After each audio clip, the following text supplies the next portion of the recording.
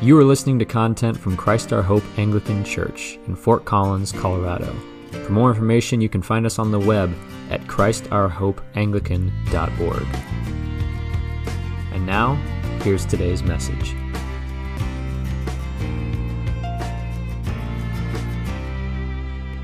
Once again, in our parable this week, reading from the Gospel, Luke wants to make sure that we understand the point of the parable before he even recounts Jesus telling his story. Just like last week where he told the parable, and before the parable even began, he said that he told them a parable to the effect that they ought always to pray and not lose heart. And then Luke told the parable that Jesus told. This week he says he told this parable to some who trusted in themselves that they were righteous and treated others with contempt. Which makes it really clear what the first plain meaning of the text is that it is this reminder that no one is justified before God by an account of their works, by what they have done, by how well they keep the law. The Pharisee who is in this parable is not an actual person who comes and prays like this. Jesus is using him as an example, but of course he is speaking to people who thought and acted in some ways like this. People who went up to the temple in this moment where they're hoping to have this encounter with God, this moment where they're going to pray, and his prayer is primarily a recounting of his own deeds and what he has done. He comes up and he says in his prayer that I thank you that I am not like other men, extortioners, unjust, adulterers, or even like this tax collector. I fast twice a week.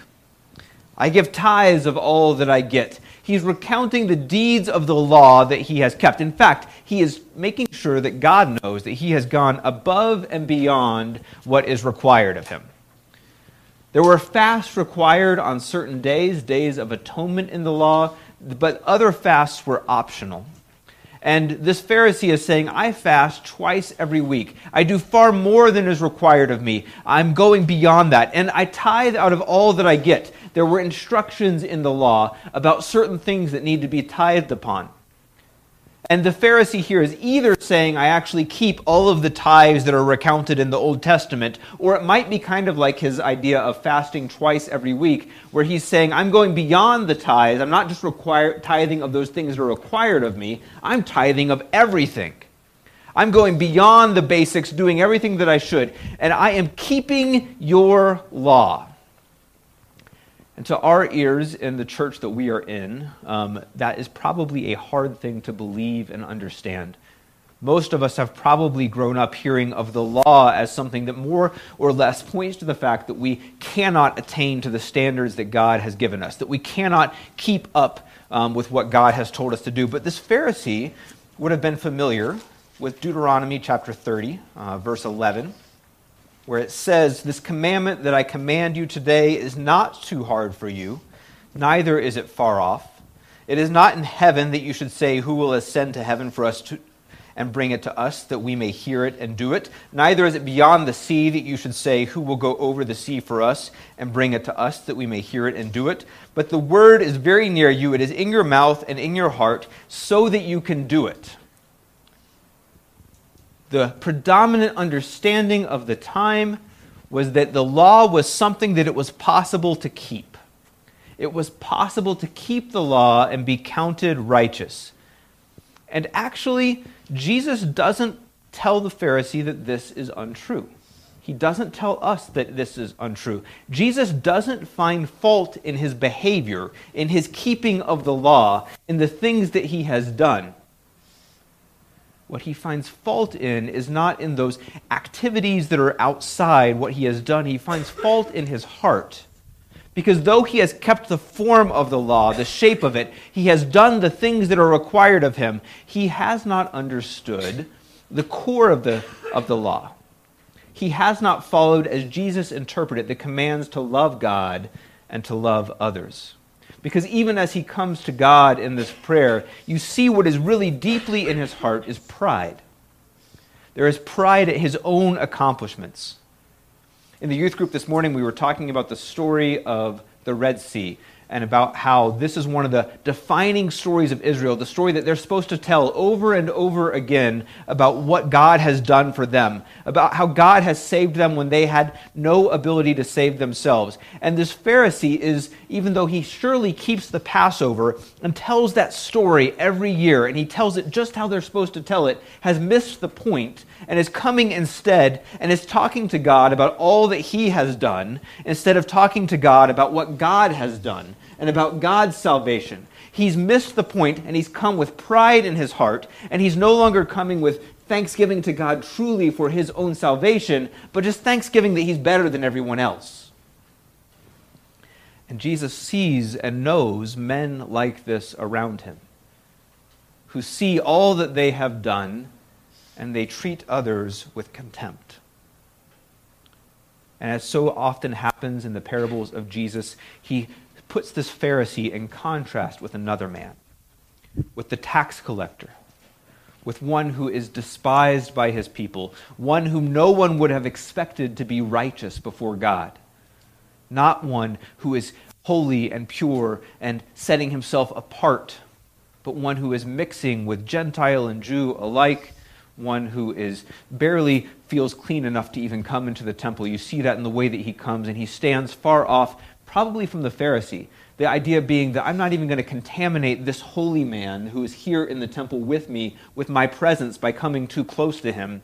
Instead, I will stand off, and instead of standing in a posture where he's looking up to heaven, which would be a normal posture of prayer at the time, he bows his head because he is just feeling so unworthy of even being in the presence of God. And he says, God, have mercy on me. I'm a sinner. And the Greek word here is actually not the word that is usually used for mercy throughout the New Testament. We oftentimes think of mercy, one of the ways that we talk about and define it is basically not getting what you deserve. But there's actually a more powerful sense to the word in this particular case. The word that is translated here in our reading as be merciful to me is actually the same word that it talks about in Hebrews when Jesus says that he is going to be an atonement, that he is going to be, sometimes we hear the word propitiation, that basically the wrath of God that is deserved upon humanity is going to be covered by the blood of Jesus, and that is why God's wrath will not be poured out upon them.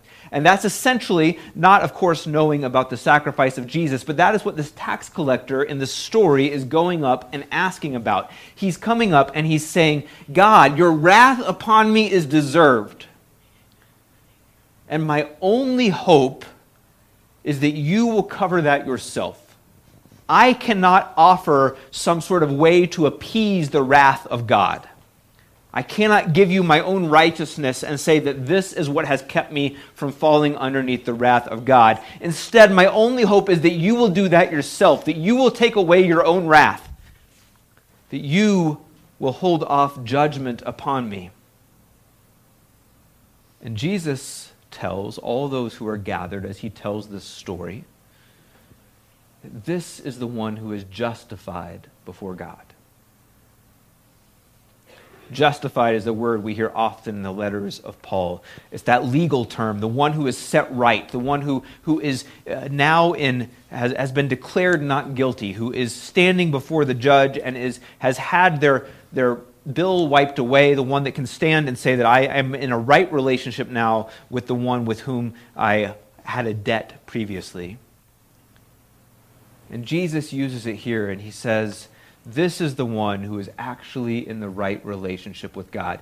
This is the heart of the gospel that we hear over and over again. That the gospel says that we cannot set things right with God by our own works. We cannot by our own deeds take away the wrath of God. Our only hope is for God's grace and his mercy, for him to take away the wrath himself and to bring us into a right relationship with him because of his mighty power, because we can't do it. And I know most of you here have heard me preach a few times, and so you know this message. You've heard this over and over again. You know this in your minds. I doubt there are many of you who think that you can be justified before God by your acts and by what you have done.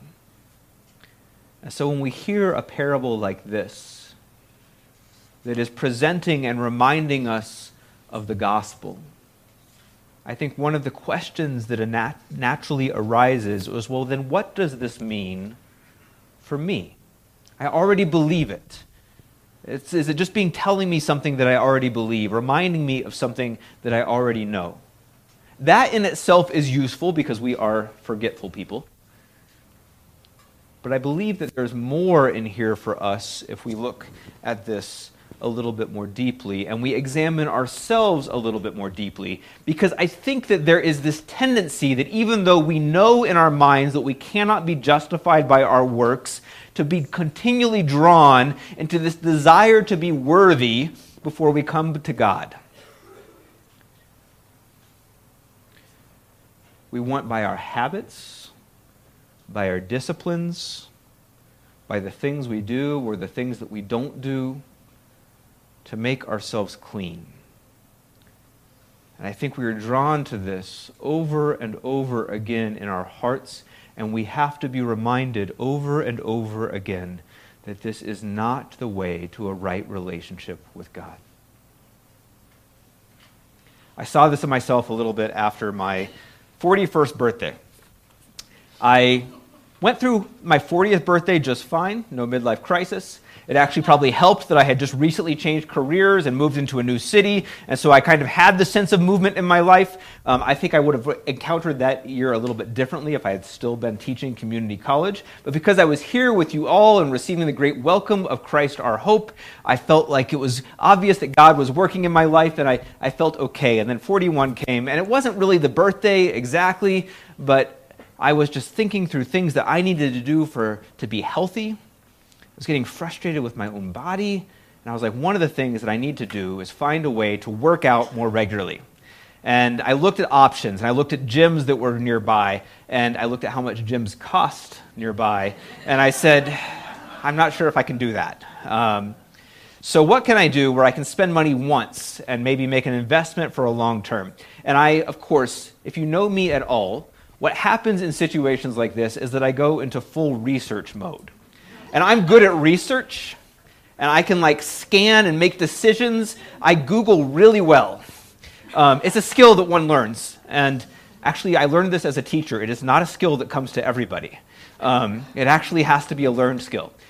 So I decided and settled on that what would give me a good full body workout for a reasonable price would be a rowing machine. And so I scoured the internet for used rowing machines. And let me tell you what, Fort Collins Craigslist is disappointing. New rowing machines cost $1,000 if you get the really good one. The used ones that are out of date in Fort Collins, people wanted $850 for them. I'm like, no, I'm not doing that. And so I found one that was being sold at a much lower price in Nebraska. So I drove out to Nebraska, Scottsbluff. It wasn't super far away. It was like a 2-hour drive. And I bought a used rowing machine and came back and was determined that I was going to use this to change my routines and my patterns to be more healthy. So here is my design in my mind of what I'm going to do. I'm going to start getting up at 5 o'clock in the morning before my kids wake up so that I have time. And I'm going to row before they wake up. And then I'm going to pray before they wake up. And then when they come in, I will cook them breakfast. I promised my wife that if we used eggs every morning, we could one day get chickens. This is what midlife crisis looks like for me. So I'm going to be healthy, I'm going to pray, and I'm going to eventually get chickens. And honestly, things went really well for a few weeks. Not the chickens yet. That's long term. But things went really well for a few weeks. And I was getting up early in the morning before my family, and it actually was delightful. It was good for me. It is good for me. The was obviously tells you that something's coming here. And the only downside is that at the end of the day, I was really tired. But actually, that was good, too, because I was using my time better. Where I would normally waste time in the evenings, I was just going to bed because I was just too tired to do anything else. And it went really well for 2 or 3 weeks. And then I just had a week where I just really struggled, where I had a lot of emotional, difficult things come up in my life, some related to training that I was going through, some that was encounters with my family and spending time with my family that was just hard, and some that was just other stuff that was going on. I had some really full weeks, and I had a week where I didn't do that. I didn't get up. And part of my reaction in all of this, even though I know better, is to feel like, well, now I've messed up, where I'm not worthy. I wanted to change my habits, to be like men who I know, who get up early, who work out, who pray. I want that to be part of who I am. And yet there's a moment that I have where I fail. And my inclination in that failure, my first inclination is actually to dive into shame and guilt and to feel like I can no longer, because I've tried to do this thing and I've failed, that I cannot come before God, really. And I know better. I know better than that. And yet I know that this is a story that probably for many of you is all too familiar. That you have looked for ways to change your habits, to change your life, to set things up, to order your life, to do all the right things, to be people who not perhaps fast twice a week, but in our church it would be people who pray every day for long periods of time, people who read lots of scripture every day, people who come to church and never miss. The tithing is probably still accurate, people who are faithful with their money. And we look at all of these things and we go, if I can do those things, then I'm sure that that is how I will receive God's blessing upon me, that that is what I need to do to be right with God. And those things are not bad. They are not bad. It is good to pursue disciplines that lead us into a deeper relationship with God, because the practices and rhythms of our life absolutely have an impact on the quality of our relationship with God. If I don't talk to my wife, things don't do so well in our relationship. If I don't talk to God, things are not going to do so well in our relationship. But there is this subtle shift that happens in our minds over and over again that I have seen far too many times, where we go from saying, I know that these things are good, to I am ashamed and I will not come to my Father unless I do these things. And that is a lie.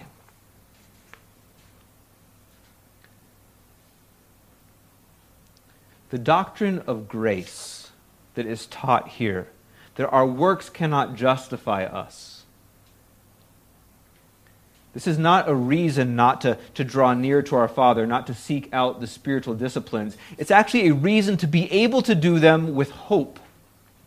Because if you are counting on those disciplines as being what draws you to God, then you will fall flat and fail. Most likely.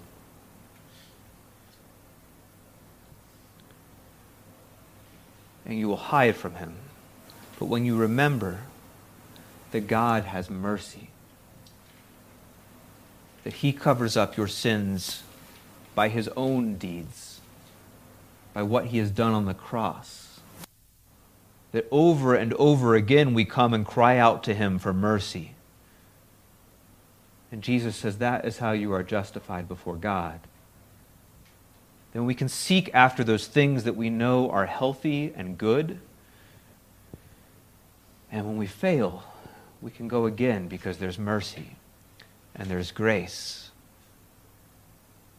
Our salvation does not depend upon our ability to be faithful. It depends on God's faithfulness and His mercy. And all we have to do is come to Him and cry out for mercy again and again and again and again. And He never gets tired of His children coming to Him and asking Him for mercy. Where there's a few of you where this is actually not your story. There's a few of you who actually really are good at doing the things that you decide are going to be the best for you, that can hold to your routine without fail for year in and year out. And I am sometimes jealous of you, but there is danger in that too, because you can start to look at your routine as your salvation. You can begin to look at other people who struggle and look upon them with contempt, as the Pharisee did, to look at them and say, why don't you just do the things that you're supposed to be doing?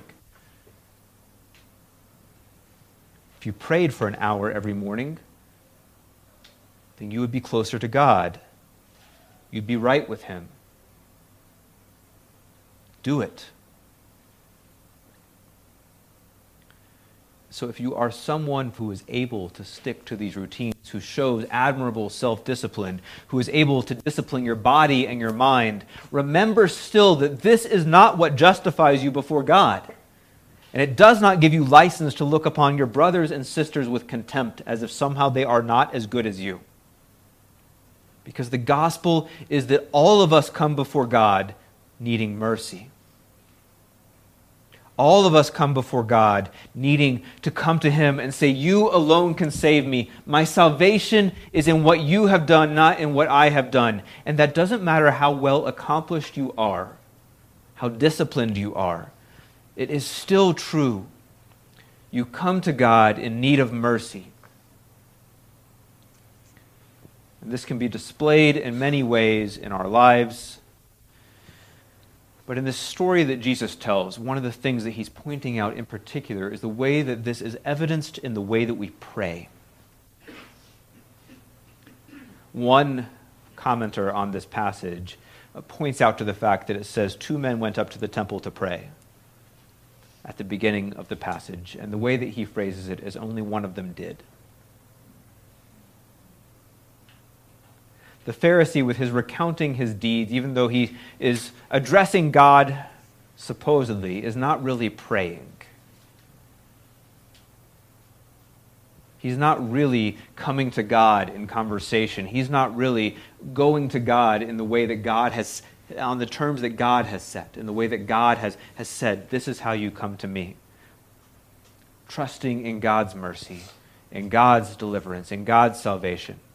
It is the tax collector who comes up and prays in truth when he says, God, have mercy upon me, who doesn't try to clean himself up before he comes to God, because this also happens so much in the lives of Christians. I hear it so many times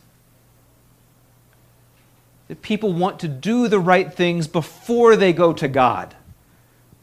They know that they have fallen into sin and they want to stop before they go to God and ask for mercy, because they feel like, well, I don't deserve to ask for mercy if I'm still mired in this mess.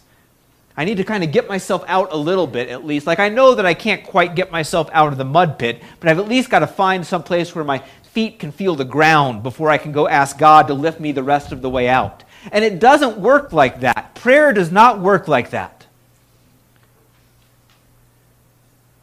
God invites us to come before Him in all of our mess, in all of the sin that we are mired in all of the difficulties of the circumstances we are mired in.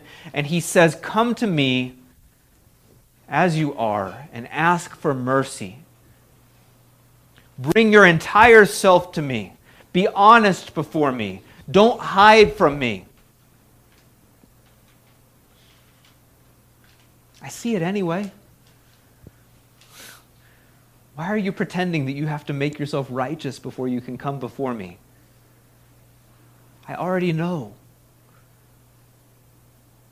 When I called you to myself, in that moment where you chose to follow after Jesus, in that moment of your baptism that you look back on and remember where God made you part of His family, this is incredible to me. Every time I think of it, God already knew not only what you had done up to that point, the sins that He was forgiving you in that moment, He knew all that you would do, and He still called you to Himself. Can you get your mind around that? Would you possibly call yourself to follow after God if you knew all the mistakes that you would make in your life? I think there are very few of us who would count ourselves worthy to be called. if we could look and know the whole picture. But God looked and knew the whole picture, and he said, I will pay for it all. I will show mercy. I will cover over your sins with my own blood, so that you may know the depths of my love. You may know how great is my power to save. You may understand that I am a God who always shows mercy, that I do not choose the strong or the righteous, but I choose the sinner, and I make them righteous. That what I am about is bringing people back from the dead. You were dead in your sins and your trespasses, and I will bring you back. And when you can understand the depth of your sin and understand the heights of my mercy, and how much greater is my mercy than your sin, only then will you begin to understand who I really am. So this is the call that we have, and how we can live as God's people, is to remember that we cannot justify ourselves. Not just in that moment of our entrance to relationship with him, but in every moment of our lives. We once again, over and over again, have to fall upon God and ask for mercy. We have no right for pride in our accomplishments, in our deeds, in what we have done, in the disciplines that we have gained, because still we are just as desperately in need of mercy. And because of that, we can have love for others. We can follow the command of Jesus to humble ourselves, because we know that the one who humbles himself before God will be exalted and lifted up. Following in the way of Jesus, who, though he was equal with God, did not consider that something to be grasped and held on to, but gave himself up, becoming a servant for our sake. I invite you in particular today, as we move through the service, we obviously we'll have a time of confession, and we have the prayers of the people. And I invite you to be a people who pray as the tax collector prayed,